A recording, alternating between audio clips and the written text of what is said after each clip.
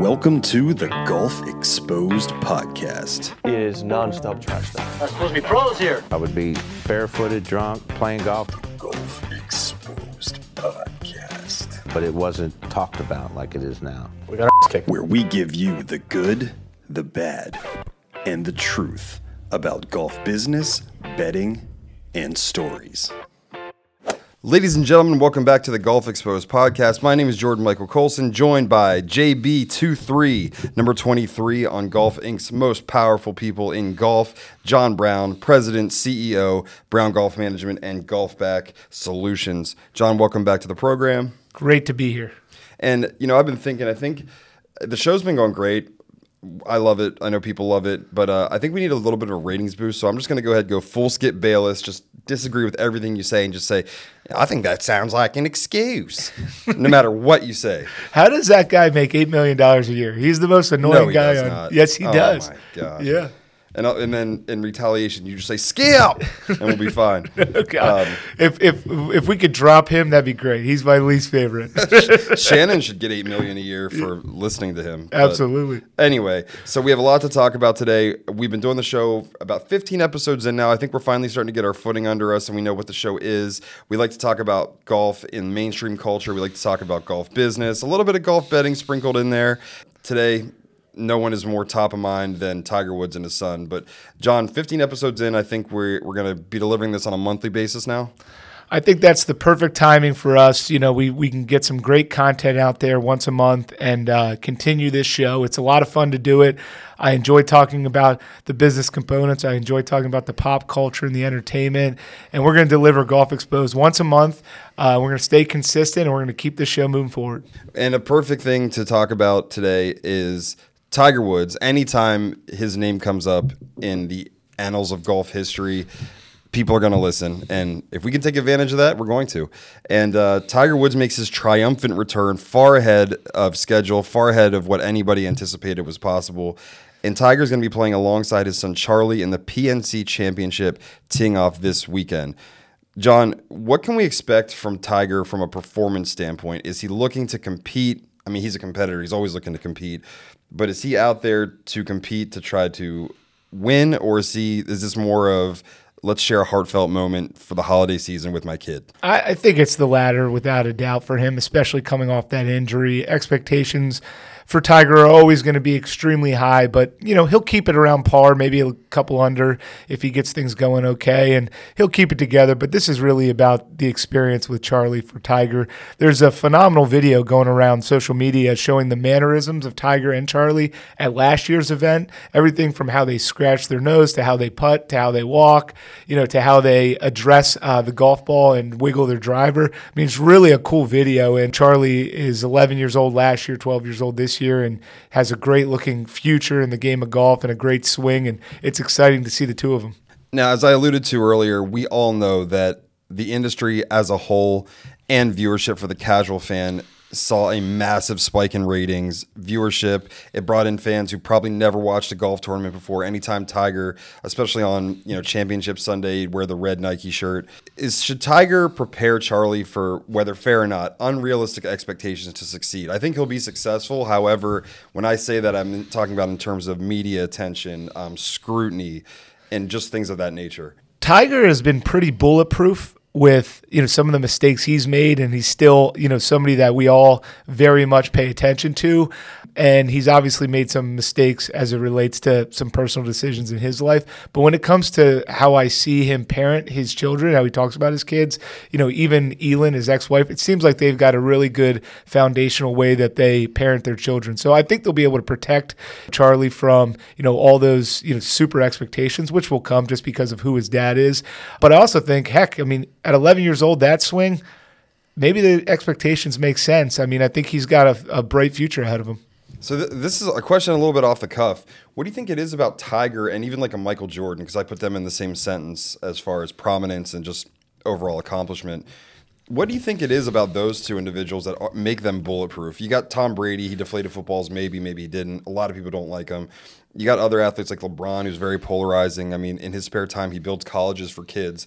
We know about Michael Jordan's gambling and The Last Dance, and that seemed to amplify his legacy Tiger's done some things. We're not here to judge him, but what do you think it is about Michael Jordan and Tiger specifically that makes them so bulletproof? Is it just because of the litany of achievements that they accomplished? Well, one, Tiger's done a lot. He's given a lot back in a lot of different ways to the first tee and things like that, which, there's a lot of things he's done as an athlete that I think goes far above what other athletes have given back. LeBron gives back a lot, obviously, and Michael Jordan, Michael Jordan was just, he was charismatic and he was the best.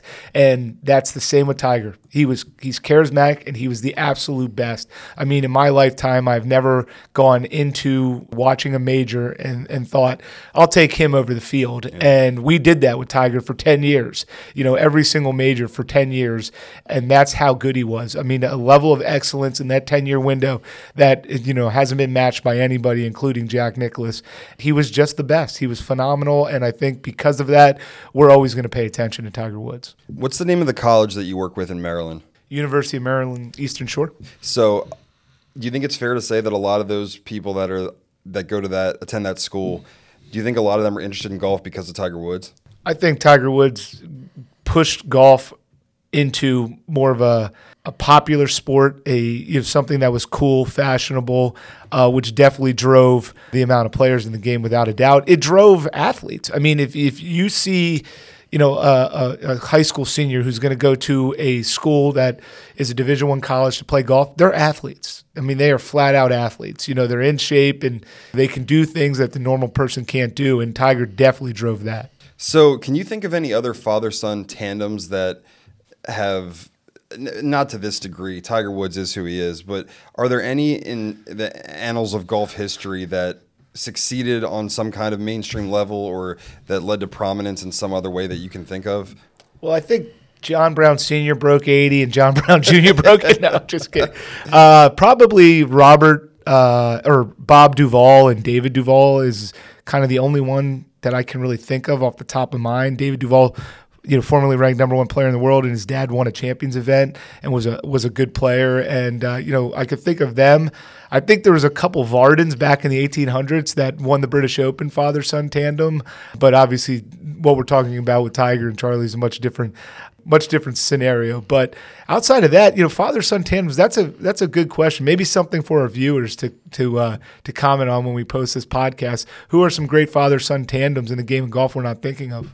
Or even in the comments, just post a picture of you and your dad on the golf course. I mean, the first time I ever golfed was with my dad and my grandfather, who's long deceased now, but even though it was awful, it was an awesome moment. And there's, so many people who love getting out there on the course with their dad. So Hunter, you got big shoes to fill, bud. Or just your parent, right? We got to say yes. Your parent. Yeah, 100%. Yeah. You got some good, your daughters are great athletes. Maybe they're going to be into that someday. So I hope, man. I keep trying to get them out on the golf course, but I got to get her off the basketball court first. Do either of the girls or Hunter, do they ever swing the clubs or anything? Yes, but they're, in a playful way. I wouldn't say that they're real focused on playing the game of golf yet. But, the game of golf sometimes triggers at different age points for people. I know whenever I really caught the bug, I was 13 years old. I really liked it, 11, 12, and then I just caught it at 13. And, sometimes kids are 10, 12, 18. Sometimes you're not an adult. Sometimes you're 50. That's the great thing about the game of golf. Well, it'd be very interesting to see this weekend at PNC. So, John, let's get into a little bit of business before we get back to some fun stuff. It's showtime! So let's get down to business. Golf Inc. is a great publication that we read quite frequently here, and they came out with an article about how technology saved the golf industry. I'm going to get into some tidbits, and I know you have some perspective on the article, but they surveyed over 13,500 golf courses. I was shocked at some of these stats that stood out to me. 26% of public 18-hole golf courses are still not accepting online bookings. Over 1,200 of those surveyed are courses that do not even have a website at the moment. Are these courses setting themselves up for failure in the future by not adapting to the times? I mean, it's a pretty remarkable stat. 1 in 4 public golf courses don't allow you to book a tee time online, still today in our industry. So, I mean, I'll ask you as a consumer, if you wanted to play golf and there were 3 options and 2 of them had tee times you could book online and one didn't, they were all the same level golf course, would you pick up the phone and call the one that didn't have online bookings? No, I would avoid talking to people at all costs. That's why Sheets has made to order food that's not even good that people buy. And it's one of those areas of our business, where you think 1 in 4 are not offering that, which, that's got to lag behind, all other industries, whether it's hotel industries or airline industries. So do I think if you're not offering online tee times, are you headed for a pretty major adjustment in your revenue stream in the future? Absolutely. But these clubs will adapt. A lady at my gym named Leah does custom, she takes your favorite bottle of alcohol and makes it look pretty. And I just bought this as a birthday gift for a friend, so I know about this. And she has a website. Mm-hmm. She set it up herself. She has no prior knowledge. I'm like, how do you not have one in this day and age? And not only that, but a website is really like your billboard beside a highway. I mean, that is what it is, because the online world is the highway. It's where traffic is nowadays, So 25 years ago when we were putting billboards on highways, to promote our brand and business, that is what a website is. So it's essential. It's important. And, I mean, technology saving the golf industry, I don't know about that. I think the fact that it's a great game and it's a game that's around, there's a social element, there's a fitness element, there's an outdoor element. To me, those are the key factors in why golf is a popular game. But technology can be a bridge to more efficiency and obviously connecting with your customer, and that is essential moving forward. So technology officer at 4UP, Brandon Beebe, attributes the lack of adaptation to technology of some of these courses to a fear of onboarding and installation costs of adding the new technology. He believes that owner-operators are somewhat still in the dark about how quickly, efficiently, and cost-effectively courses can implement this technology. So he's saying he thinks that people are kind of afraid to put their toe in the water or afraid to just jump in when, in fact, it's nowhere near as hard as it used to be. Well, that is true. I also think there's definite component of our industry where people are just uncomfortable with technology. It's not their strength. That's not the reason they got into this business. It was about teaching and playing and people and, thinking about websites and automations and integrations and email marketing was never anything that they even remotely considered. So there's definitely a level of, I'm just uncomfortable with that, so I'm not even going to explore it.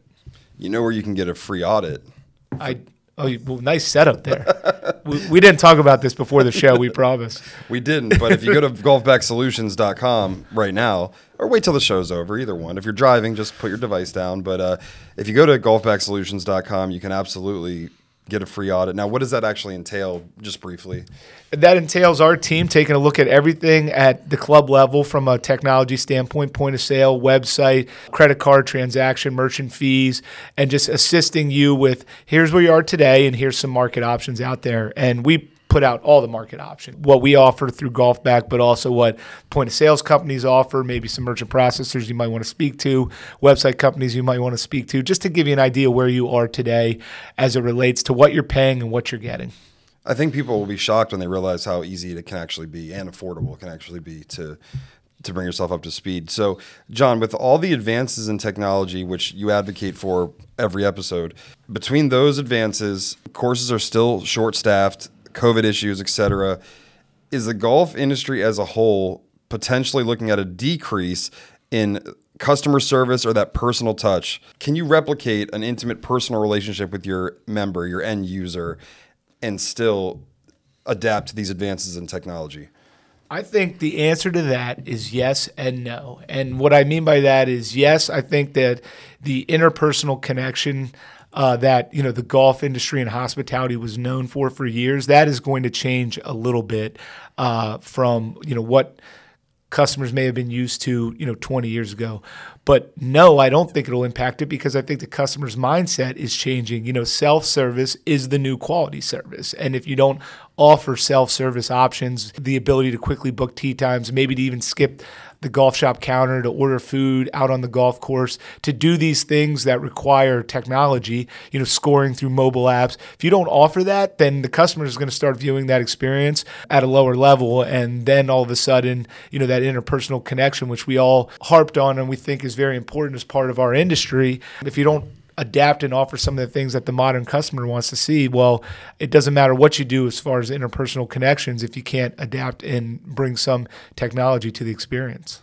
So we will link this article in the body of our podcast site as well, because it is a great article.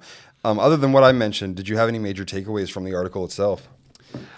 Just tech in the golf space, there's been a big change without a doubt. The last 3-4 years, I'm seeing a lot of operators making those changes, making that adaptation and providing a market solution that customers are looking for. There's a lot of different companies out there doing it. There's mobile app companies, there's website companies, there's point of sales companies, there's data marketing platforms like GolfBack that can assist an owner. And I think it's just a matter of starting to experience some of these options as an owner, and how is this impacting your experience for your customer, but also your business. At the end of the day, are you growing your database? Are you directly communicating to your customer? And how are you creating that self-service experience? Those are things to focus on. So when you're speaking at these conferences, because I know a lot of what you talk about is technologically based, when you or Bryce or Brent are there talking, are the people who are not necessarily up to speed on the technology, are they receptive? Or are they looking at you like you got two heads? Or are they just like, oh, this is dangerous water, this is scary to me? Different strokes for different folks, and I think that if an operator or owner has diagnosed that there's an issue, they feel like they don't have access to all their data, they're not growing their database platform, they're not communicating with their customer, there's opportunities on their T sheet. If they've diagnosed those issues, well, then the topics I'm speaking about are things that they become very interested very quickly. But if an owner-operator feels like, hey, things are good, rounds are up, I'm making more money today than I did 2 years ago, they're probably not looking to change what they're doing. However, I think that is a limitation, because honestly, I think, if anything, the fact that we've grown rounds the way we've grown kind of post-COVID is an opportunity for us. How do we maintain, those relationships with those customers moving forward and keep them re-engaged, keep them feeling that they keep them loyal to our brand, building that experience. If we aren't building the processes to take advantage of these additional rounds, then we're missing an opportunity. All right, John, if there were two things that you could tell a course owner operator to do in 2022 and moving forward, what would those two things be? Let's go low-hanging fruit here. Two things that you can do that will impact your business immediately and return more profits. I won't talk about data or T-sheet management or all the other things that I usually talk about. I'll give you two kind of low-hanging fruit. Number one, institute a credit card transaction fee, about 2.5%. There's only a couple states out there that you cannot do that in. I think Massachusetts is one, Florida is one, but most of the other states you can institute that. Work with your point-of-sale provider. It's a fee that customers understand, and it promotes them using debit cards or cash or ACHs, and it's a way to evaporate and eliminate those credit card transaction fees, which might be $25,000 to $40,000 at a golf course in a year, any given year, based off of revenues. That's number one. And then number two, if you have a cart fleet and it's under an operating lease, really look at buying your carts under a capital lease and buy gas cars. I know the price of gas is going up, but the residual value on the back end of a gas car is much higher. There is a market, a secondary market for selling gas cars. And if you buy under a capital lease, it just gives you a ton more flexibility at the back end of your lease. So those would be the two things I would say. Institute, implement immediately. Ask me if I'm trying to kick knowledge. Nah, I'm trying to kick this shit you need to learn, though. CBS Sports has ranked the most meaningful players of 2021. We're gonna list our top 5. Just having a little fun here. I was pretty shocked by the list. Do you think you can name one or two guys who might have made the list? All men. Just no disrespect to ladies. This is just how CBS framed it. Meaningful. Meaningful could mean won a big tournament, had a big moment. I can tell you right now, like, if this list was done towards the end of the year, Tiger and his son playing would probably put Tiger on the list, but he's not on it. Okay, all right. So meaningful. Let's see. I would have to say Phil Mickelson, because he won the PGA and he was 50. Not on it. What? That is blasphemous. How dare you? How dare you say such a thing? Yeah. I don't know if I agree with this list then. You know what? You just made the list. Yeah, so I'm just going to read them from 5 to 1 because... That's amazing. If Phil Mickelson, I mean, that was about one of the most meaningful moments in golf as far as I was concerned. So I'll list them quickly and then we can get your reaction. Okay. Number 5, Hideki Matsuyama. Number 4, Patrick Cantlay. Number 3, Jordan Spieth. Number 2, Colin Morikawa. And number 1, John Rahm. And number 1. Oh, So, okay. no Brooks, no DeChambeau, no Lefty. No Dustin Johnson. Are you surprised by the list? Do you feel like there was anyone who should have been included? Or with all due respect to anyone who was listed, you feel like they probably shouldn't have been on there? Matsuyama definitely should be listed. Yes. That was a game changer for the country of Japan and, winning the Masters. So that makes sense. Who was number 4? Patrick Cantley. I have no idea why Patrick Cantley's on the list. Patrick, no! I love Patrick Cantley as a player. He won multiple events. He just doesn't seem like he should be on that list to me, but played great at the Ryder Cup. Nothing but respect for him. I'm always pulling for him, but doesn't make sense on the list. Spieth was number 3, right? Number 3. I yeah. mean, Jordan Spieth, maybe if this list was in 2018, or 2017, but, this year, Phil should definitely be ahead of Spieth and Cantley in my mind. Number 2 was Morikawa. Yeah. Morikawa makes sense to me. Morikawa is an up-and-coming star. If he would have won last week at the Hero Challenge, which he had a 5-shot lead, which he evaporated on Sunday, he would have been ranked the number 1 player of the world. So I think anytime you play to the level and drive yourself up to the number 1 player in the world, then yes, that list makes sense. And then John Rahm, won an amazing tournament at Torrey Pines, made unbelievable putts. Would have won the event, Jack Nicklaus's memorial event, if he didn't have COVID going into Sunday when he would have had a multiple shot lead. So Rahm makes sense.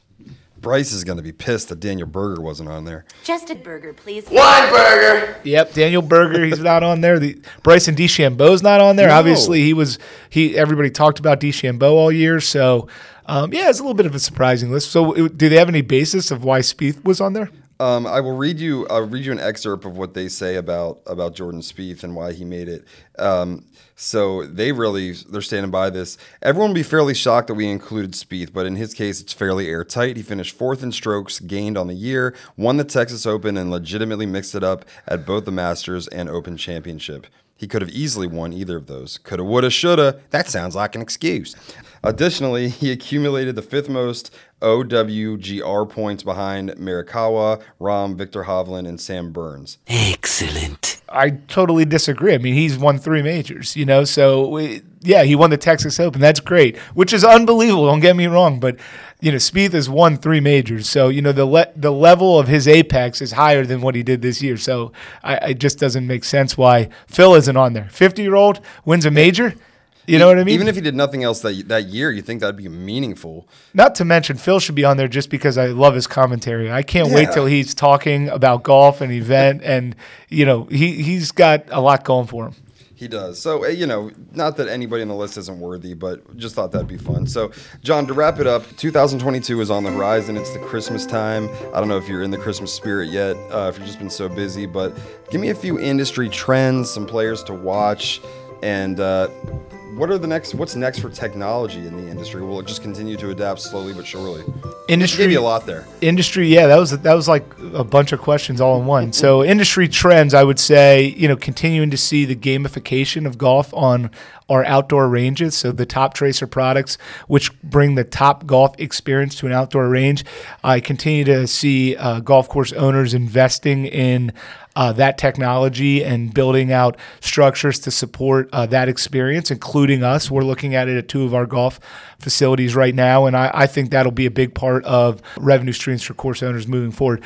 That's one industry trend without a doubt. We'll continue to see more online tee times booked. It grows every single year as a percentage of tee times overall, and that number will continue to grow in our industry. As far as rounds, I continue to see rounds being quite a bit ahead of 19, but maybe not quite where 20 was. So probably matching 2021 and 2022, which I think is good for all of us. And, we'll still have a fourth of the golf courses or a third of the golf courses struggling to reach profitability, which has been pretty much the norm.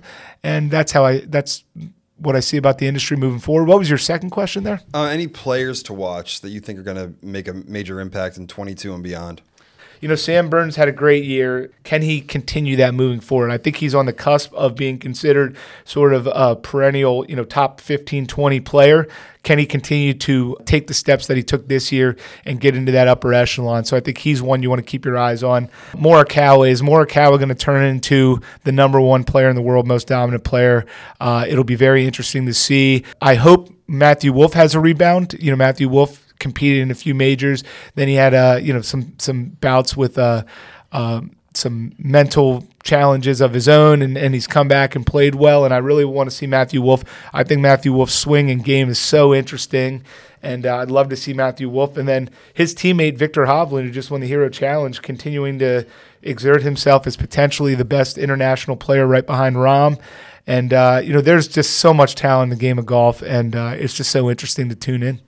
Last thing I want to talk about, John, I'm actually surprised that you're here because you're on the road so often, pounding the pavement and making things happen. But the majority of the Brown Golf team is not here right now. Would you like to tell everybody where they are, what they're doing? Well, I came into the office on Monday, and everybody's had their feet on their desk, so I fired the entire corporate office. No, I'm just kidding. Thank God I'm not in the office one day. No, most of our team was down at a club outside of Wilmington, North Carolina called Carolina National, which is a great 27-hole golf course designed by Fred Couples' signature design. And we are settling on that property the 17th of December. Today is the 16th of December. So very excited about the addition of that location into the Brown Golf portfolio. So our team's been down there transitioning. It's been a quiet week in the office here. I've gotten a lot of work done this week, so it's been great. I'm looking forward to heading down there next week, and it's just a great asset to add to our portfolio, and we look forward to bringing what we do at Brown Golf to that club. Very excited about it. Congratulations are in order to the entire Brown Golf team and Golf Back team who worked so hard. All right, John, so we're riding off into the sunset here, but we are in the Christmas spirit. I don't think we'll talk to everybody until after the New Year. So what do you want? What's on your Christmas list, and what are you getting the kids? What are you getting Lauren? Ooh, so Lauren is getting a renovation to the house. She definitely won't listen, right? Yeah, she's getting a renovation to our house right now, which is taking twice as long and costing 20% more than I planned. So that is for our gift to each other. We've got a little bit of challenges there. No flooring in the house right now. We're kind of working our way through that, but that's what we're giving to each other. But my wife does a phenomenal job picking out the Christmas presents. But I can't tell you because my kids are big listeners, believe it or not. So they obviously love you. So I can't tell you, but excited to go through the holidays here. What would I like? I would love to see Rounds of Golf continue to grow, and I know that's kind of a corny answer, but Rounds of Golf continue to grow, and then I'm looking for the next Carolina National. We're very excited about that property, and we're out there looking to buy properties, and I would love to add 2 more in 2022, one in the first 6-month window and one in the second 6-month window. So, John, let's just be honest here because we touched on it last episode. How has your life changed since you made the top 25 most powerful people in golf list in Golf Inc? So, I mean, come on. I saw a Porsche keychain sitting on your desk. I also weirdly saw a Volvo and not a Porsche in the parking lot, but that could be beside the point. So, are you flying private now? Are you drinking champagne for breakfast? Well, what's been the lifestyle change? Faking it till I make it, Jordan. No, it's identical. We're working hard. Looking forward to continue to assist golf course owners and operators.